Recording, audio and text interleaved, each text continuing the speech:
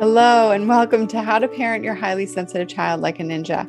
I'm your host, Megan Thompson, licensed clinical professional counselor and registered play therapist supervisor. We at MTC teach parents how to eliminate the daily meltdown and shutdown cycle for your sensitive children and teens. Highly sensitive children make up 15 to 20% of the population, according to research that has been gathered for over a century. And this podcast answers one question: how can you raise emotionally intelligent children, stop walking on eggshells, and help your child express their needs safely without punishments, yelling, or coddling? If you want to know the answer, you're in the right place.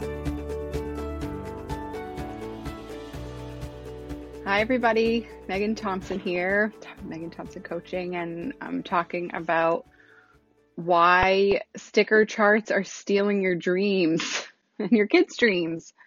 So I know that's a little, harsh or whatever, but my original title was Sticker Charts Are Screwing You, so there's that. I've been dropping the F-bombs before, so I wanted to tone it down a little bit, but I don't really have that capacity.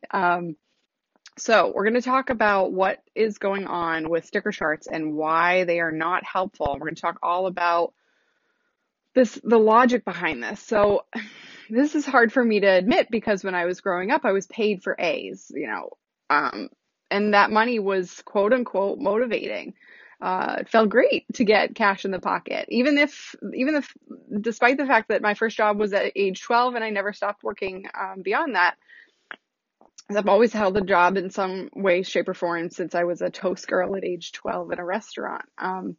But with that said, the motivation was external. So I want to talk a little bit about that logic, why parents are using sticker charts, why rewards are so big in parenting, and why it's not working for your highly sensitive child. So we were raised in this way. A lot of us were raised, sticker chart on the fridge, like you get a gold star, whether you're potty training or you're trying to get your kid in the shower at age 8, or you're trying to get them out the door on time, any sort of behavior, is typically met with, let's track how well you're doing and give you a reward, in particular to match that and see that you're making progress and hope that you stick with it.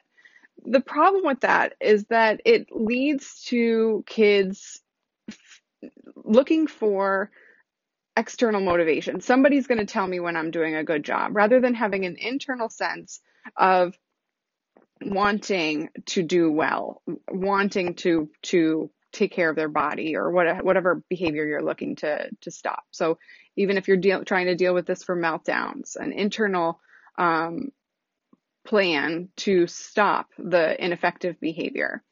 So this applies to prize boxes, reward stickers, paying your kid cash, any sort of seeming bribery, even if it's not a bribe, like I'll pay you $20 if you behave. That's like the extreme end of the extreme. The other end that's more well-meaning and supported by lots of professionals in the field, myself included several years ago, is the direct tracking, sticker charts and everything, and paying attention, and you earn a sticker if you do well. Look, that might work well for some kids, but for highly sensitive kids, it's disastrous. Here's a couple of reasons. So we just talked about why. It encourages external motivations. We're focusing on building your child's sense of looking for somebody else to tell them what to do. So whether that somebody else is a sticker or it's you, either way, you end up as a parent being the bad guy, and you're stuck being like, well, my kid's now a spoiled brat. Not only are they not taking care of this behavior I need them to fix, but now they're demanding stickers or throwing a tantrum when they don't get a sticker, or fighting over who gets the best prize in the prize box on Sundays, and then your whole weekend's ruined, right? You're stuck at this point wondering what the heck is going on. You've been told by everybody and their mother that sticker charts should work, and they just need more structure and more reminders that that's what they need to be doing. So unfortunately, it's not the case for highly sensitive kids. Highly sensitive kids feel their feelings deeply. They're going to be devastated when they don't reach that expectation of yours. And the kicker here is that it's not because they don't want to do well. Your kid is miserable with these meltdowns. they're not having fun. It's not manipulative. As much as those thoughts spin through your head, it's not. They don't enjoy their lives living this way. And it's painful, not only for you and overwhelming for you in that respect, and it can lead to arguments between your spouse or co-parent and how you parent, but it's also frustrating and devastating for your child to see that reward, to notice what's possible, and then to acknowledge consistently that they cannot meet your expectations. Think about that and how that drives home your child's struggle with shame. Highly sensitive kids, I've said this before, really struggle with shame, and they really are challenged with perceiving themselves as good enough, worthy, acceptable, on par with their peers, even if they're at the top of their class, even if they're at the top of their sports team, even if they're more well-behaved than their younger siblings because they're, just by nature, which granted, the fact that your kid's a highly sensitive child and you're seeking support is probably highly unlikely. But even if they're more capable, even if they read at a higher level than their peers, all of these things, you can name them, and spout off a list, I'm sure. And it's also true that your highly sensitive child questions and doubts those on a daily basis, multiple times a day, especially if they're having meltdowns on a daily basis. So it's really important to make sure that you're noticing that and paying attention to what it is that you're doing that perpetuates that behavior.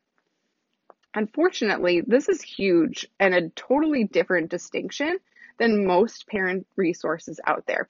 I can't even tell you how many pediatricians have said to my clients, parents, that their kiddo needs a sticker chart, or previous therapists who have, made them in session. I'm not joking. I've done this before. Several years ago, would literally make them all pretty. There's like a website where you can pick like Pokemon or whatever, anything that's going to motivate your kid to get the activity done. And the problem with this is that the piece of paper becomes more important than the actual internal desire to do whatever it is that you want them to do.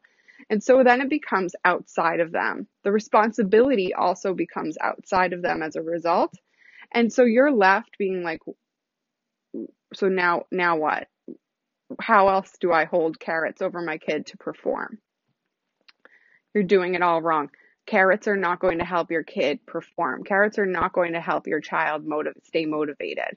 And that's where getting on a call and managing that and learning what is going to be working and what will work for your family, because every family is different, is really where the solution lies. Look, I'm not here to provide you with Band-Aids. I'm not here to identify the system.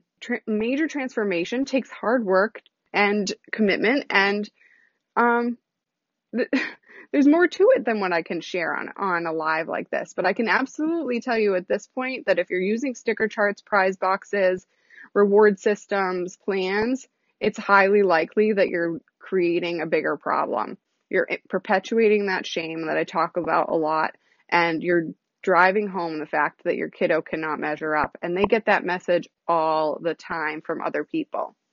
So if this is something that you're dealing with and you know that you need support in managing your child's behavior and finding ways to keep them motivated when they do get discouraged and they're really struggling to stay on track because you notice that they're able to do some things sometimes, but consistency is a huge problem for your family, reach out for a consultation. I know that I can help you on that call, find out what's not working, get some clarity on what will work, and identify whether or not us working together would be part of that plan, or if there's more resources that would be more effective. Thanks for joining me for this episode of How to Parent Your Highly Sensitive Child Like a Ninja. We release a brand new episode every week, so be sure to click subscribe. If you're ready to join a community of parents focused on eliminating the daily meltdown cycle and want more support, be sure to join our free Facebook group, Parent Your Highly Sensitive Child Like a Ninja, where we provide free video trainings to parents just like you. You can find that in the search bar of Facebook, or you can go to facebook.com/groups/parenting highly sensitive child. Thank you and have a wonderful day.